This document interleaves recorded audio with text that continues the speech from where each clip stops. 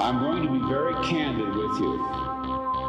We are living in a computer-programmed reality. Welcome, everyone, to Simulation Nation, your portal to all things virtual. I'm your host, Johnny Android, and I'm here to keep you informed about all that's happening in the metaverse. We record our episodes live almost every week in Altspace, and you can join us from your PC or VR headset. Just log into Altspace, join your Simulation Nation channel, and teleport in to offer your opinion, question, or whatever else. Here with us today is Bobby Carlton, who has been one of our personal guides through the metaverse. Aside from exploring how new technology can play a role in changing social behavior and consumerism, he is also an XR Pitch Advisory Board member at South by Southwest, a judge for the VR Awards, and is an XR content marketing consultant for FS Studios. If you're interested in being a VR content creator, there's no one better to talk to.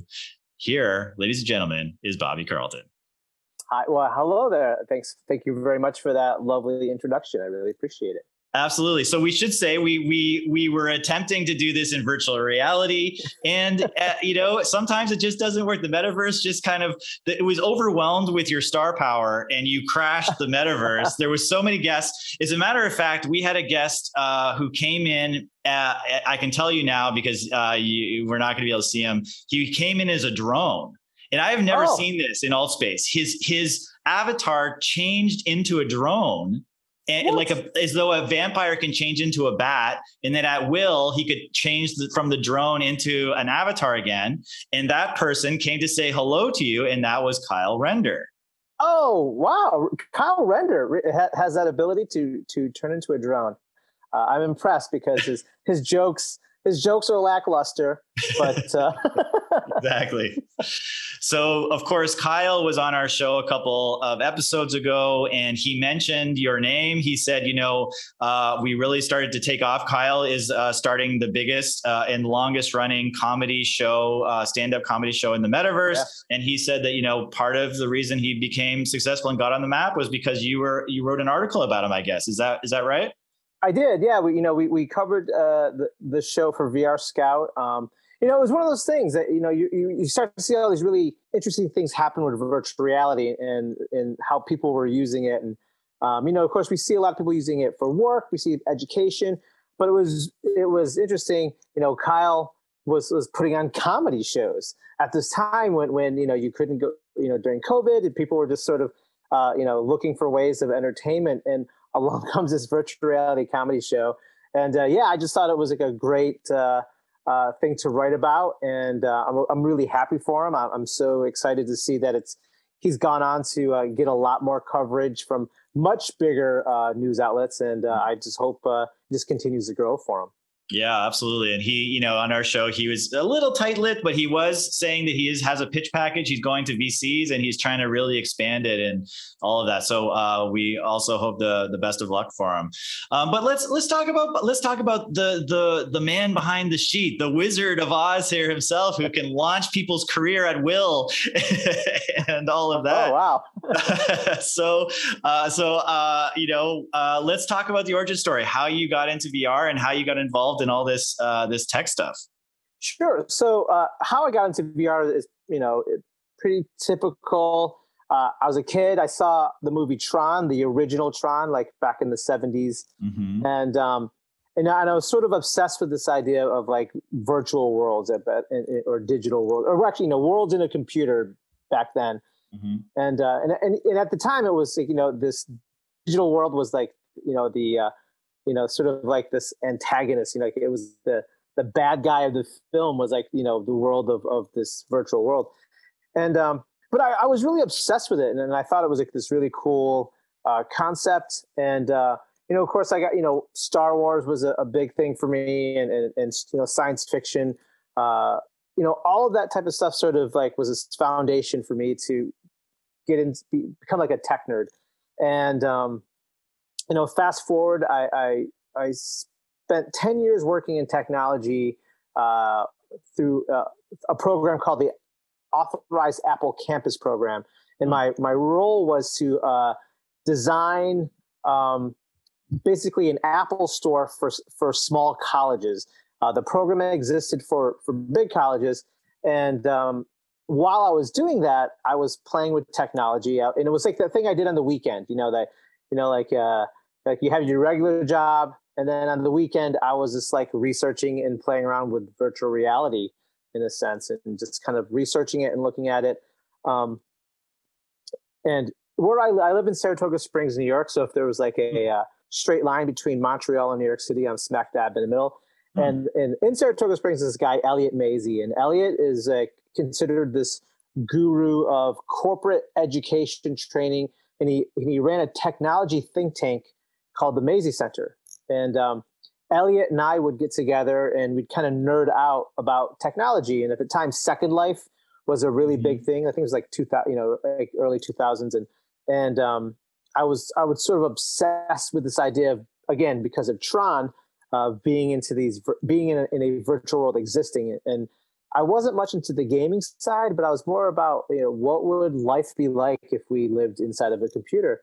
And so Second Life came along, and Elliot and I would have these sort of nerdy conversations at the coffee shop. And he invited me at the time to leave my position with the Authorized Apple Campus program and join the Mazie Center running a virtual program.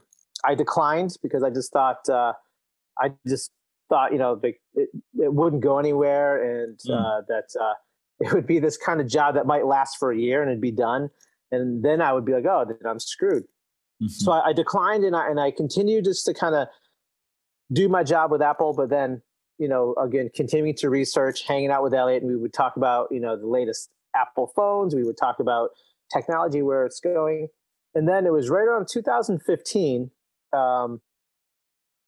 We were having a discussion about virtual reality in the coffee shop, and he again asked me again. He said, "Hey, why don't you come to the Mazie Center, and I'll make you director of a program called VR Learn."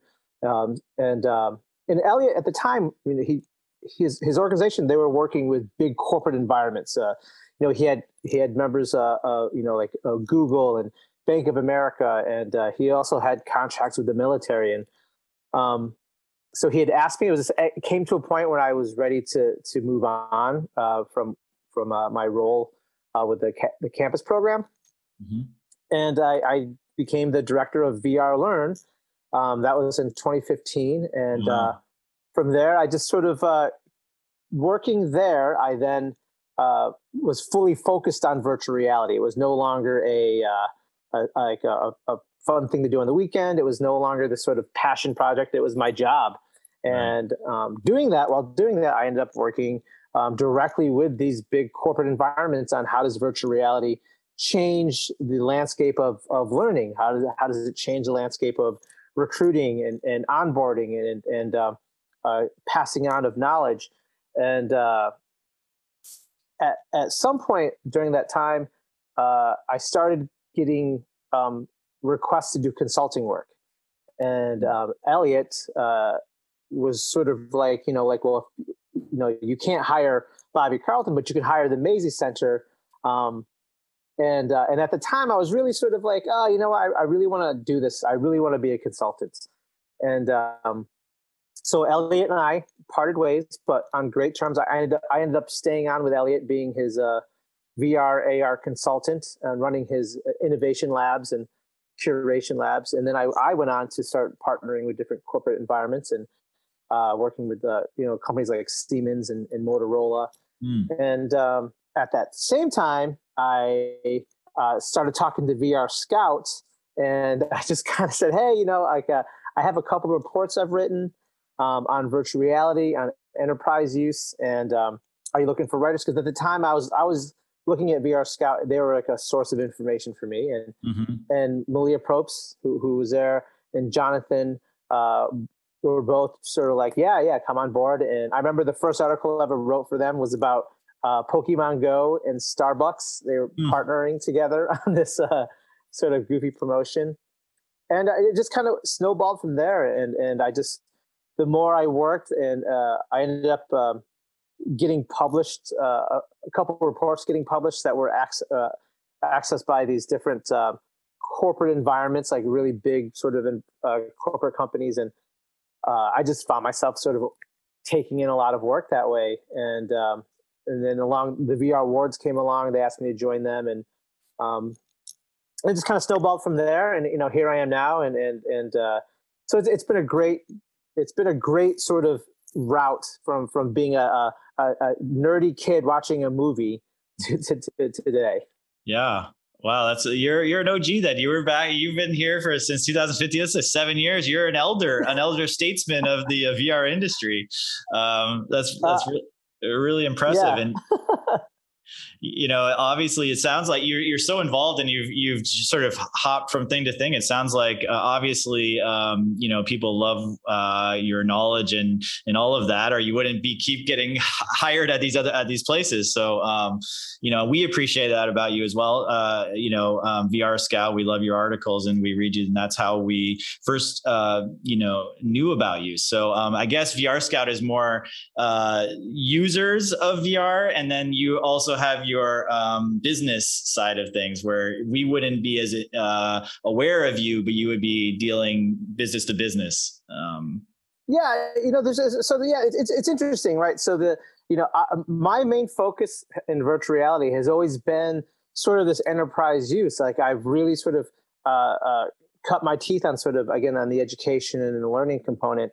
And what I really love about writing for VR Scout is that it allows me to sort of explore other parts of the technology that I don't usually dive into, like the gaming components, the evolution of the hardware, where it's going, and how it's being used. And so because I'm usually focused on what does VR do for KPIs and ROI, and how's it changing the learning management system of a company, and what are the strategies of bringing it into their ecosystem.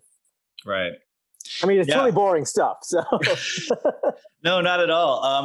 I would like to. I mean, I guess we're there. So let's talk about that. So you do have a lot of really interesting stats on the KPIs, improving training methods, and employee engagement. Do you want to touch on that just a little bit? Some of the research you've done there.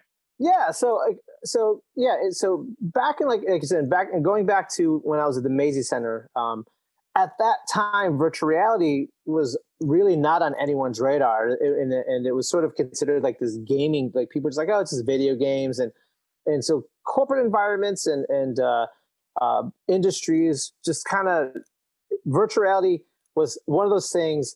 You ever see that old video of, I think it was like Bryant Gumbel asking, what's the internet? What is the internet? Right. Yeah. What is the internet? Well, it was the same thing. Like people were just sort of like, what's VR? Like, what is it? And kind of like how we are today with what's the metaverse. Right. And so at the time when I was active as director of VR Learn, there was no one talking about virtual reality as a learning tool. So I was, Elliot, part of my job was to write these white papers on what does VR do. And I remember the first paper I wrote, and that was published, and no one read it because no one gave a shit about it. They were just like, oh, like VR is this, like, who, I mean, I remember one, at a conference, I was presenting on virtual reality at a conference, and this is early. And I remember, a chief learning officer, of a pretty big company had said to me, I'm not spending, $50,000, and which was not a lot of money in the corporate world, to have my employees play video games. Right. And fast forward, that person and his company are fully, they're using VR, and they're seeing the results of what the training does, like, how it changes the information that you absorb, how you absorb it, and they're seeing all the benefits from it. And so that person is doing very well, and I actually talk to him often. So right, interesting. Yeah, I saw some of your stats. You were something like 80% of users feel more prepared to do their job. 99% of trainees recommend VR training. For auto manufacturers. 82% of users think VR is better than any other training they've done. So it makes it sort of, is that because it's experiential? Do you feel like, and it feels like you're actually doing the thing, even though you're not? It is. I mean, you're developing, mental muscle memory, right? The idea of you're going through the motions, and if you look at sort of, here's the thing. So you look at learning, how we used to do it, and I would never tell an organization to completely ditch the way, that you used to learn, because there's still a lot of value in that. And I think the sort of the future of, and how we're using it now with corporate training, it's a blended environment, right? So virtual reality is just one of the tools that you bring into the learning environment. And it's definitely not the only tool you should be using. I mean, you should still be doing lectures. You still should be doing, videos and text, textbooks or whatever. But you need to sort of change it. And virtual reality helps you, as you said, right? You go through that motion. You actually pick things up. You actually, you're interacting with the environment, with the learning, versus just reading about it. Yeah. Yeah, no, absolutely. So there's a few other articles I wanted to touch on, but I'm just curious, you write about an article a week. How do you decide what to write about? It depends. So, for VR Scout, for example, Kyle Melnick, and I'm going to give a big shout out to Kyle. Kyle is an absolutely amazing, he's the senior editor at VR Scout. Kyle, at times will just say, hey, here's something, can you cover it? Can you get it to me? And there's absolutely times where I will stumble across something and I'll jump on it and write it, or I'll pitch it to Kyle. And it's always sort of just, you're just looking for really interesting stories. You're looking for things that, here's the thing. We're at the sort of place where virtual reality and augmented reality, there's a lot of things happening. And, there's things that are there, which there are things that are really cool, but they're just like not sort of moving the technology forward. And so I'm always just trying to look for something like that. And I'll admit there are definitely times when I write about something that isn't moving the technology forward, but it's just super interesting. Right. And it's just a matter of just constantly scouring the internet, scouring Twitter, keeping, have a lot of contacts, and people send me information about what they're working on, and just, finding it and writing about it. And, again, there are definitely times when Kyle will just reach out and say, hey, here's something, what do you think? And most of the time I will always say yes, because it's Kyle. If you ever met Kyle, I mean, he's a classy dude. So. Right. Nice. So, okay. Well, just curious, what is the most interesting thing you've found out, or what is the one of your favorite articles and topics that you dived into? Oh, that's a really good question. I think, there's one article that I really loved, but it was I feel like it was the worst article I've ever written. It was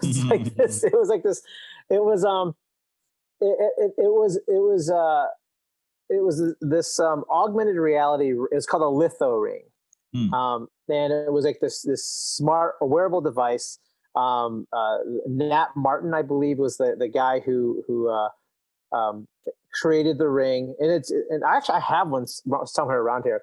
But it was it's a device you wear, and you can control augmented reality experiences off of your phone. And it was really interesting. It had these swipe motions, and you could move your hand around, and it's memorable because I just didn't write it very well, and Kyle had to basically fix it for me. But what was really funny was, for some reason, I don't know what I was thinking, but Nat lives in the UK, and I don't know what possessed me to do it, but I just called him, and without going through the proper ways of doing it, so I wouldn't get hit with enormous charges on my phone bill. And I ended up, and it was this enormous. I talked to him for an hour, 2 hours, and I got this enormous cell phone bill. So, and I just remember thinking that was the most expensive assignment, and it was terrible. Right. But it was just one of those weird sort of articles. But I really enjoyed it. And the rings is pretty cool. Right. Well, two of your articles that you have written recently that I was really interested in, where one of them was the XR Health one about connecting licensed clinicians with patients. Can you talk about that a little bit? Yeah, that's interesting. So, I mean, we're obviously the metaverse is this big buzzword right now, and all these companies are trying to say, hey, trying to define their version of the metaverse. HTC, obviously they have a big jump on that because they've already have their ecosystem, and they're a VR company. And so The healthcare system moving, using, HTC headsets and for patient care, doctor connect. I mean, it just makes sense. There's patients and people who can't either, they're not mobile, they can't get out of their house, so it's just this is just the beginning. What you're going to see, like what HTC is doing with healthcare is just the start. You're going to see this grow into whole other forms of healthcare and categories. Right now HTC is really focused on sort of mental health care, but you're going to see, this reach into your basic, doctor visits. You're going to see this where instead of having to go to the doctors and get like a checkup, that you can do it through virtual reality or even augmented reality, and or through a process of the metaverse, whatever that might be, right? Whether it could be mobile VR or it could be a WebXR type of experience. And so healthcare, there's a couple of industries. I think fashion, the clothing industry is going to greatly take advantage of what augmented reality it can do. I wouldn't be surprised to start seeing, clothing, brands using their fashion, their clothes as markers for augmented reality. So it might even be a situation where you could be watching the Oscars or the Emmys or an NFL draft or even your local prom, where where it just goes beyond sort of like seeing someone wearing a dress or a suit or even a football uniform and then holding up your phone, and all of a sudden you're getting all this other information. So, so I think the fashion world is going to be a big component of what the metaverse and XR will do, and I think healthcare is going to be another one. Yeah, it's kind of what they do. We're just about to have the Super Bowl in football. They sort of put that augmented yardage on the field.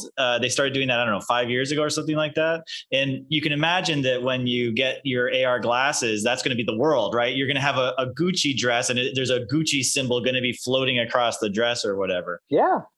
Absolutely. It's funny. I have a friend of mine who works for ESPN, and he's the one who does those like little like the marker lines, that you see like first and 10 or wherever, and that's his job. He's got this cool job. I'm always like, he's like, he sends me photos of his cubicle. He's got like Diet Coke cans everywhere, and like pizza boxes. But he always talks about how like even what he's doing, right? Like people don't call it augmented reality, but he's adding digital content into a video, right? Or in the physical world, or however you want to put it.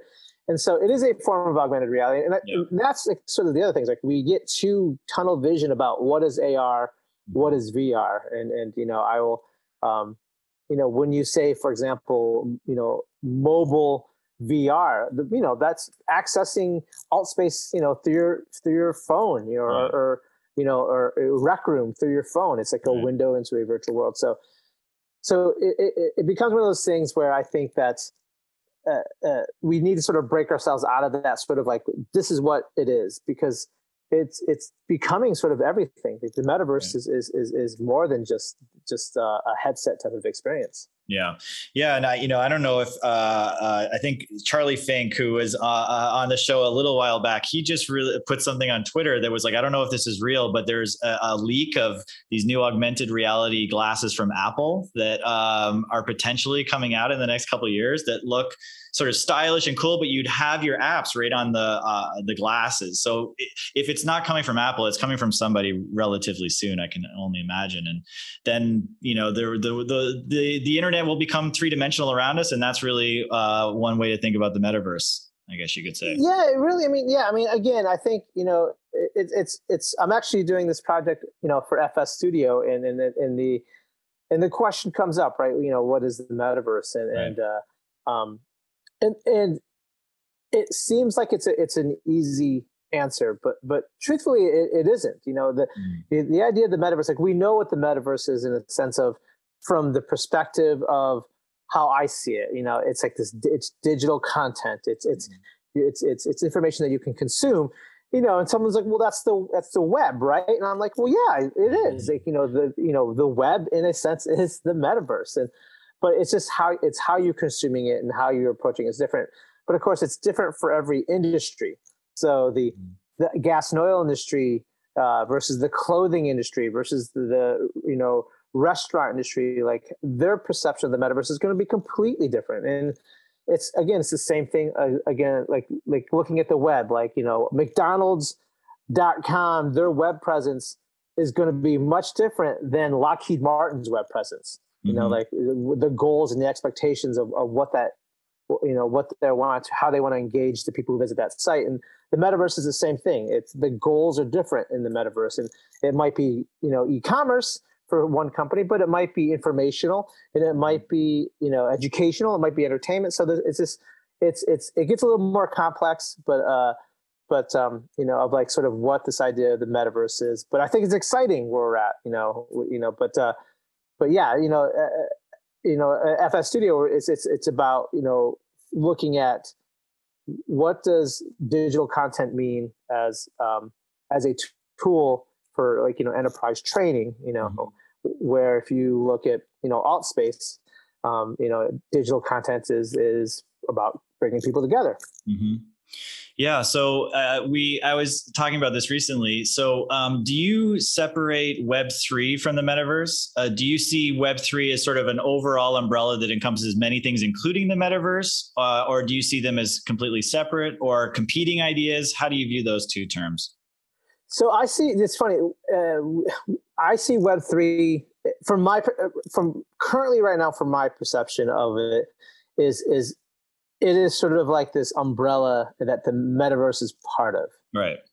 In my opinion, right. And again, so you could ask a colleague of mine; they're going to say something completely different. But for me, for right now, at this moment, when I think about it, Web3 is sort of like this overall sort of like what is the web is information, right? And so, and it's how we access that information, and the metaverse is just one of those sort of pathways into that, the idea of content curation, right? Or content, the curation ladder, right? You grab, you're on the ladder and you grab it, and the next thing you know, as you consume information, you keep going up the ladder, and one of those, steps could be the metaverse, but it could also be, something you read on Wikipedia. Right. Yeah. No, it's an interesting thing that's happening. And, no one, I think, can predict how it's going to unfold. Here's a question for you, though. Do you think that augmented reality or virtual reality will hit the mainstream first? How do you think that the world will see metaverse first? Well, I think, unfortunately, the world has already seen the metaverse through the lens of Facebook, which, in my opinion, is not a good thing. In the non-tech world, right? People, people who are just like, they use Facebook, they're not techies, but for them, that's how they're learning about the metaverse. They're like, oh, Facebook invented the metaverse. And right. Yes, Facebook invented their version of the metaverse, but unfortunately, the idea of the metaverse, a lot of people are being exposed to it through Facebook, which I don't think is a good thing. Right. As for VR versus AR and what's going to be adopted faster, I think augmented reality is going to be, of the two, adopted faster by the general public than virtual reality. And that's because, again, VR cuts you off from other people. VR can, there's a lot of, for some, right, they've never jumped into VR because they're like, oh, I hear you get sick, right? Because they talk about the old cardboard roller coaster experiences that would make you super queasy. But where augmented reality is easier, it's easy to digest, it's easy to access. And here's the thing, like my dad, the most non-tech person, is using, face filters. Mm-hmm. So his introduction to augmented reality has already happened. And so that's where I think you're going to get a better adoption. That makes sense. Before we go on from Facebook, I have a conspiracy theory. You can either confirm or deny if this is actually true, but I have a theory because Okay, so I heard in the olden days that when Mark Zuckerberg started Facebook, it was a required reading that everyone read Snow Crash. And so metaverse from the get-go in Facebook was in the lexicon. It was in the ideology that that's where we were headed, right? Is this sort of idea of the metaverse from Snow Crash. So then everyone kind of forgot about the term metaverse. Everyone was into different things. Crypto, everyone was calling it VR or XR. And then 6 months before this big announcement that Facebook was changing their name, suddenly there was planted into the conversation metaverse, this metaverse that was just kind of floated in there. And I think that that was part of their PR campaign to prepare the world for the idea of the metaverse and putting that lexicon back into the sort of marketplace, I guess you would say, so that they were, once they announced their company as Meta, people would have an understanding as to what they were aiming at. Can you confirm or deny that Facebook was planting seeds with that terminology before their announcement? I think Facebook is a business. They have a lot of money, and they have a lot of people working for that company who are marketing gurus. They understand the strategy of marketing, and I truly think, and I believe that Facebook has been slowly seeding the word metaverse or meta into conversations. Here's the thing. Say what you want about Facebook and about Mark Zuckerberg, whether you hate him, like him, or whatever. But I will tell you, he was smart enough to know that nobody was marketing the metaverse. Mm-hmm. Yep. Right. And he was like, okay, here's like, HTC was using Engage to create these worlds, but HTC was just saying, hey, we have this world this platform, and you get companies like Verbella, but nobody was saying, hey, metaverse. Yeah. Like, right. Who's marketing it? Nobody is. Yeah. And Zuckerberg and his team and Facebook were, brilliant enough to say, why aren't we marketing this? And so I feel, as the conspiracy you planted, I think, I think Meta, was seeding this for a while and slowly getting people to associate the word Meta with Facebook, and it's worked. I mean, even today, if you say metaverse, there's people out there who are going to say, oh, that Facebook owns the metaverse. Right. That's not the case. Right. Well, ladies and gentlemen, you heard it here. We cracked the code. Mark Zuckerberg, we're on to you. My God, I'm in so much. We were both in so much trouble. Actually, your identity is hidden. That's right. I'm at least anonymous. What are you doing, Bobby? You're being doxxed at every moment here. Okay, one other question before we move on from the metaverse. Do you think it's a good term to describe what's happening? And do we have a choice? Because it did kind of catch on like wildfire. And if you now try to call it VR, or if you try to call it, people are trying to come up with different terms. None of them are sticking. So something about metaverse has a sticking power. Do you feel like there's a way that we can escape it, or do we just give into it and this is now the metaverse? Yeah, I mean, I think this is the metaverse. I do think that a brand will come along and develop their own version of the metaverse and call it something like Nike World, right? Nike. Mm-hmm. And here's the thing. I mean, consumerism is really interesting, right? You get these loyal people. They buy from a specific brand just based off of the name. I mean, in the music world, right? There's this record company called Merge Records. They're out of North Carolina, and they put out all these like indie rock bands. But I used to buy Merge Records because it was on Merge Records. Like, I didn't give a shit about the band. I was like, I never heard of them, but they're on Merge, so I'm going to buy it. And that's sort of like the same, that type of consumerism, that idea that people will stick to a brand. So I do think a brand's going to come along, and they're going to have their own version. They're going to have their own digital world, mm-hmm. A version of the metaverse. But again, maybe they'll come along and they'll call it something completely different. And but in the end, right, it's still, digital content. I mean, if I wanted to be a jerk about it, I'd be like, oh yeah, metaverse, yeah, it's digital content. Yeah.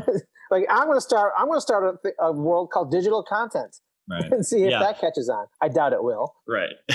Right. Exactly. Well, but it's like someone calling their company Internet back in 1995, right? It's kind of ridiculous. But there's some brilliant person out there who's like, I made millions of dollars off of internet.com. Yeah, exactly. Well, it's interesting. I mean, we'll see what happens, but, and hopefully, of course, I'm sure you and I both hope that it's an open, interoperable metaverse that connects all these different companies and worlds together, instead of it being an IOI from Ready Player One, which is sort of dominated by a single entity. I agree. Here's the thing. I mean, even through Zuckerberg's announcement when he announced Meta, right, that he even said that that the metaverse had to be designed by other people, right? It wasn't going to be designed by a company. It was they're looking for content creators.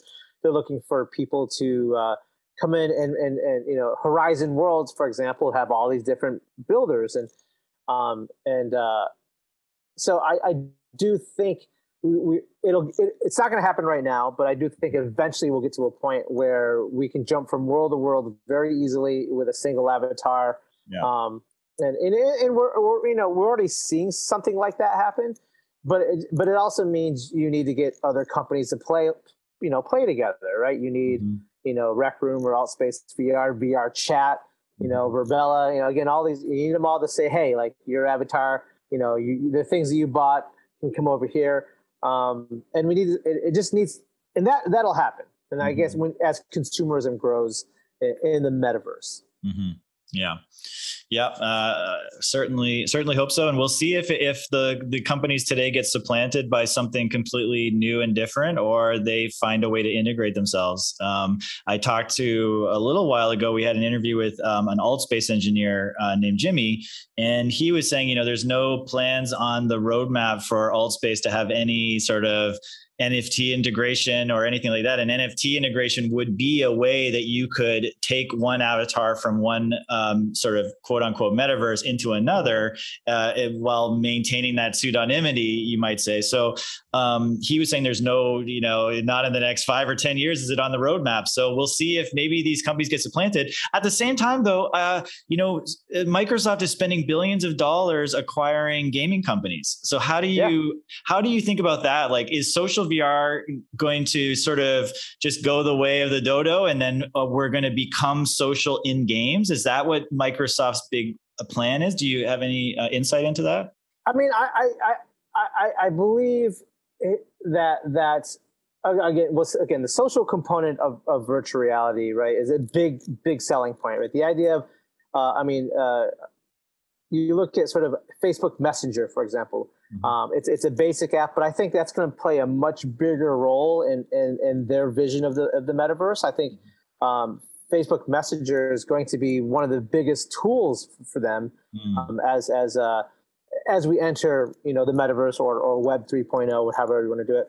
And I do think that on the social side, right, for Microsoft, it's easier, right? It's easier to buy a gaming company and all the components that come with it, and if you look at Activision Blizzard, right, they all of their games, all of the social components of it, it's just an easy plug and play for Microsoft, right? You just take it, you own it, and now you have all those users, you have all those people on your ecosystem, and I wouldn't be surprised to see a number of smaller gaming companies, independent gaming companies, getting picked up.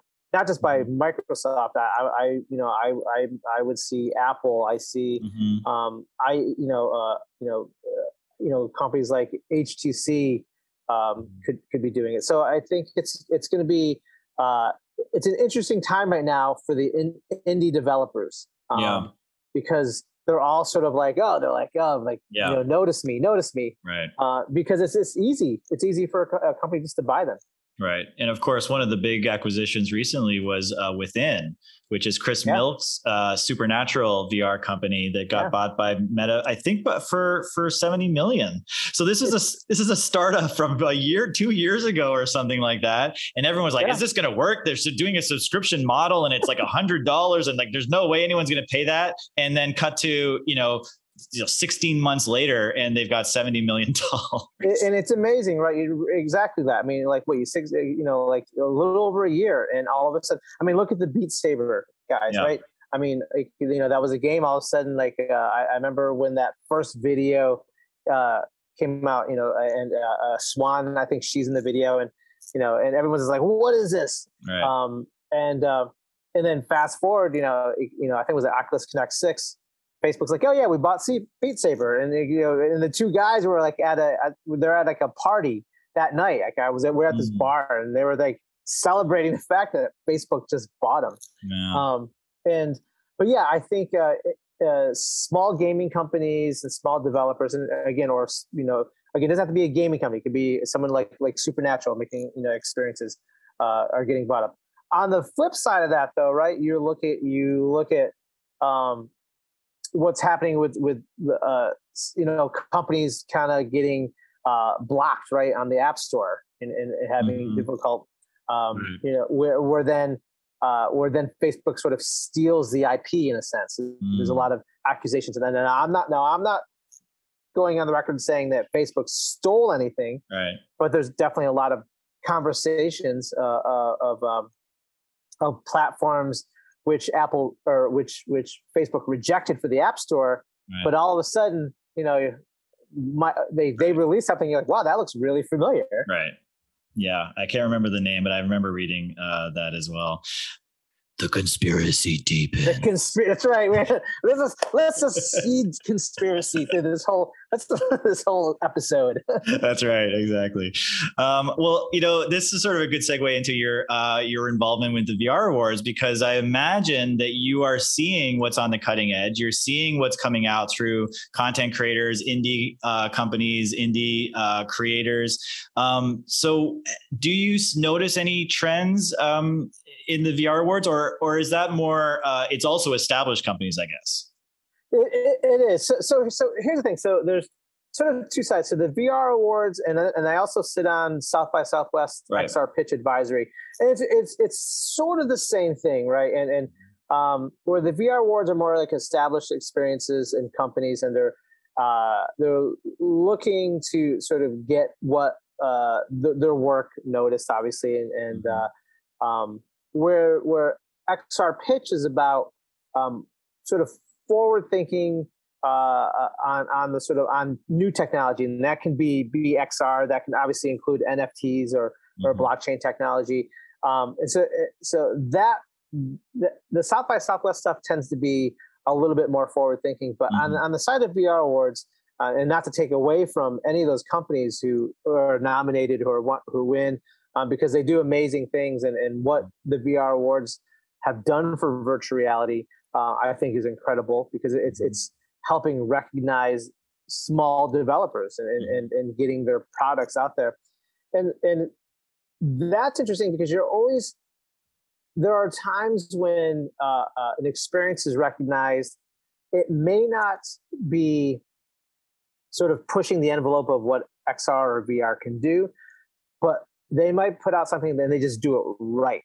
They just, their experience just happens to hit training the right way, or the experience happens to hit the gamer in a certain way. And it's just done in a way where there's a lot of creativity and strategy and marketing. So that's all involved with in my opinion, with the VR Awards, where South by Southwest, it's not as much of the marketing, but just more of just like, oh, that's they're just being very creative in what they do. And here's the thing with South by Southwest XR pitches, not every experience, goes on to do anything. I mean, there are times when it's like, it's really interesting and cool, but it just doesn't have traction with the public. Right. Yeah, I guess, it's the VR Awards Game of the Year was Demio, which Yep. I don't know if you voted for it. I definitely would have voted for it. It's the game that has sucked the most amount of hours out of my life.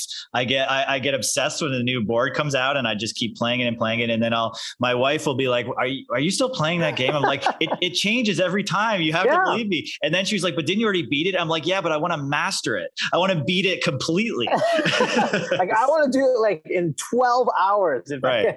No, it's interesting, right? Replayability is a big part of it, right? That's something that you're always looking for. I mean, playing, there's definitely these really fun, cool games, and they're story-based games, and you play it, and you're like, well, that was fun, but then what else? And then then you never revisit it. So having a company that's backing your product through software updates, through being able to buy add-ons and increasing the replayability of the game, I think is always important. And that's something I do look for if I'm doing a gaming, if I'm voting on a gaming platform or game in the awards program, because there are definitely times when I get a category like crane operation training. Right. Right. Which is, hey, there's some cool stuff there. Yeah. And I guess, Resolution Games that did Demeo, they're pretty, you would call them a smaller company, right? They're Swedish or something like that. And they're. Yeah. And and again, I think they're going to be one of those companies who I think there's definitely people, chomping at the bits to I wouldn't be surprised if we heard a story that they are being picked up. Right. Absolutely. All right. Well, talking about forward thinking, you're talking about the South by the panel. Where do you think this is headed? Let's talk about the future for just a second. I mean, I guess sort of was wondering, do you see those trends coming out of the South by Southwest? Do you sort of start to notice that there are things that people are thinking about, or is it just can be an explosion of just everything in all directions? It's South by Southwest, right? I mean, it's much like the music festival where there's like all these different ideas, there's all these different thoughts and different approaches, and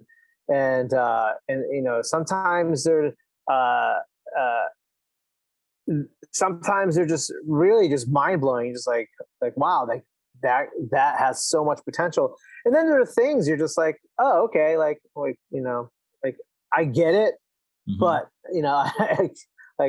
I see what you're doing.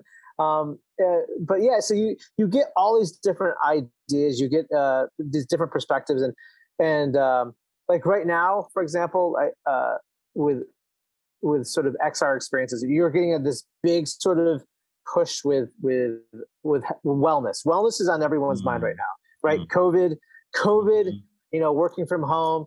If you have kids, like you work from home dealing with your kids, and your kids are losing their mind. It's just like this one thing. Wellness has become like this, the hot topic of conversation. And when you talk to enterprise training experts, HR people, they will tell you the same thing that because I've actually just did some research on this where wellness is the most in-demand training right now. People are looking for ways to decompress in work, whether they're working from home, whether they're working in the office. And so we saw a lot of that with XR Pitch. And we also saw a lot of sort of NFTs were a big part of it, right? So, people are jumping in on that train. And I think, again, South by Southwest is there's all these very energetic people involved, and they're trying to get their product or their idea noticed, and they pour a lot of energy into it, and they really sort of stretch themselves out there to really say what is happening in the world, and we saw Bitcoins a couple years ago was a big thing, and now like NFTs and digital fashion and wellness in the virtual realm, XR technology. However you want to call that, right. But I wouldn't be surprised until next year, XR's XR, Pitch is to see everything metaverse. Right. Interesting. So I'm curious, do you if you're going to put on or you're going to put your crystal ball out here, what do you think is the timeline for an AR hitting mainstream, a VR hitting mainstream? How far out do you think that stuff is? That's a really good question. So here's the thing about, and I'll kind of start it like this, in order for virtual reality or augmented reality, or we'll call it XR, right? Because at Microsoft, they call everything XR. XR is just everything. So in order for XR to really hit mass adoption, right, the technology needs to be able to do something in someone's life to make it easier, right? Like in order to replace it, right? I mean, we look at the mobile device, right? That changed our lives. I mean, we didn't ask for it, we didn't want it, but all of a sudden we're just like, oh, I think I need this. And in order for XR, AR, VR, to be at that stage, it needs to be something that we need to use every day.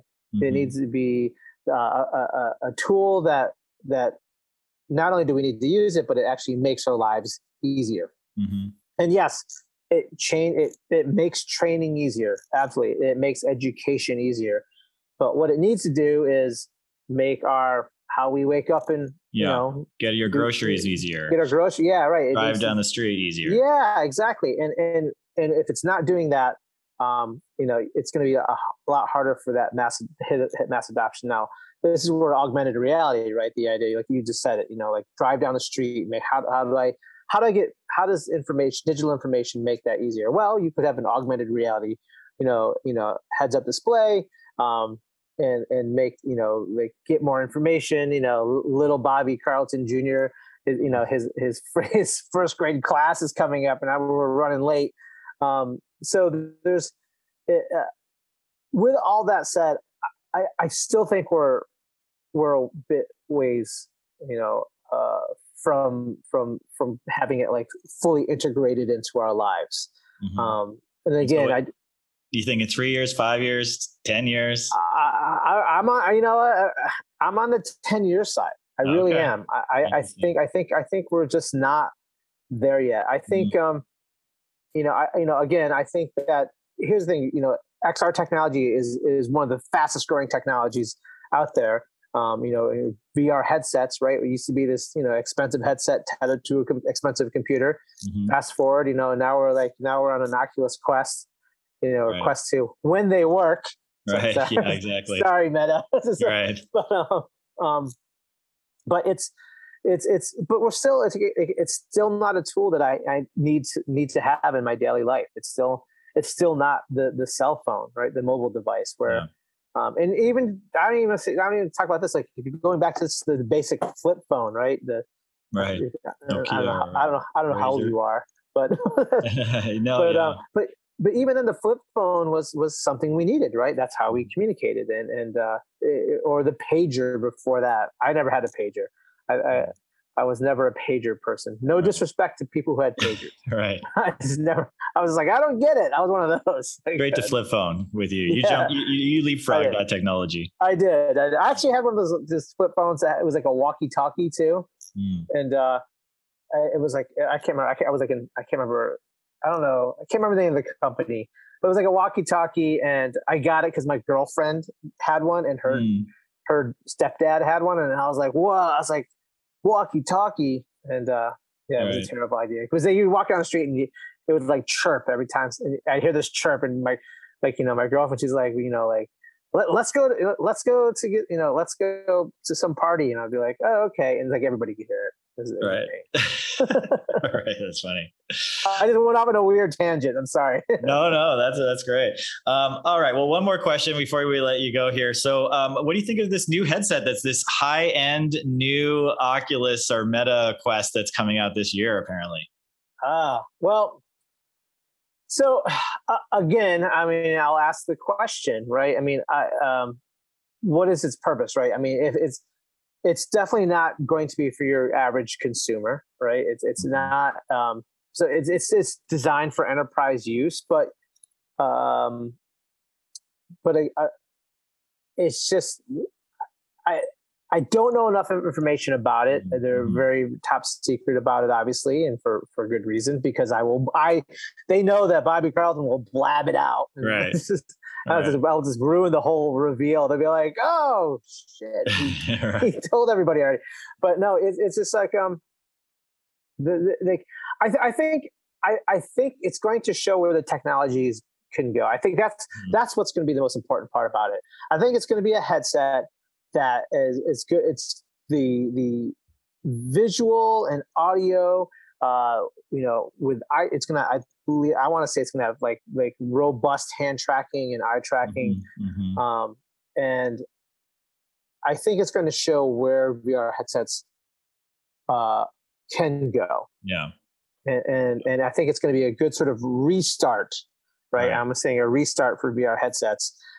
Because now, like once they put it out there, that's going to be like the new, like baseline. Like they're going to say this is what a standard VR headset should be. Right. And obviously those costs will continue to come down. Again, we look at what happened with VR headsets now. I mean, the Quest, right, is like what, $300, and so I think when that comes out, it's going to be both, and it's going to be an XR device. I think it's going to use both augmented reality and virtual reality in there.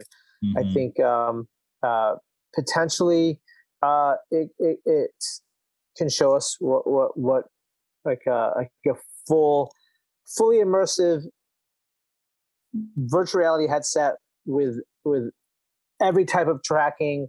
It's going to be like a data rich, right? I mean, it's going to be able to take in so much data from users. And I think it's definitely going to, we'll see what happens with it.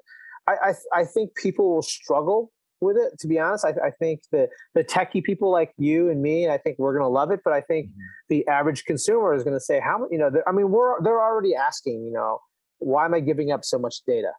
And so, and people don't realize this, but like your hand motion, that's data. Are you use your left-handed?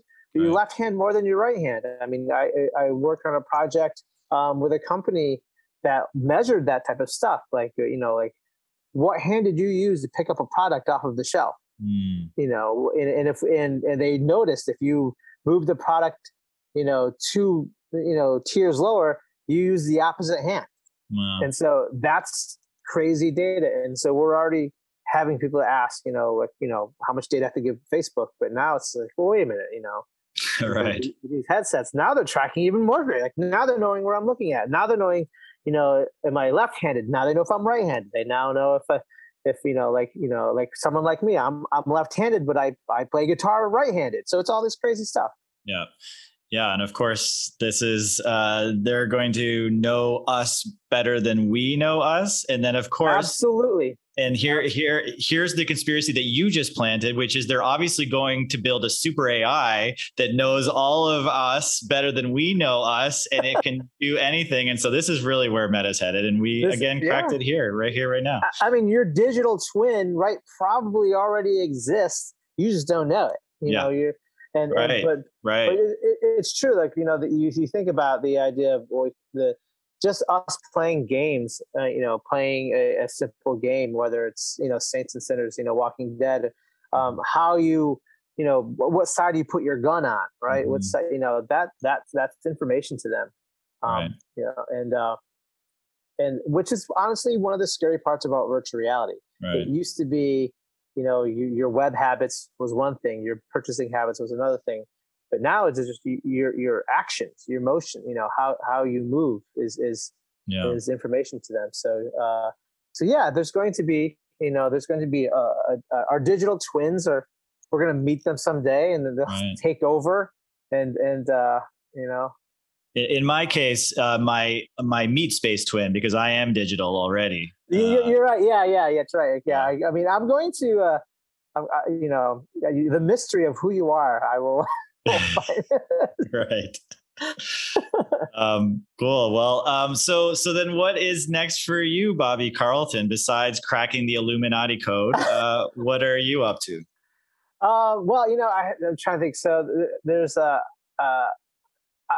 been very lucky in the VR world. I've been I have this great relationship with these different companies and clients that I'm working with, and but right now the next thing for me is sort of looking at a little deeper into enterprise training and wellness. Like I really, to me, it's really fascinating and interesting, and seeing, how companies are sort of grasping onto this idea, and where does XR fit into that? And obviously South by Southwest is coming up. There's a couple of conferences that I will be at. Either as an attendee, I am, or being on a panel.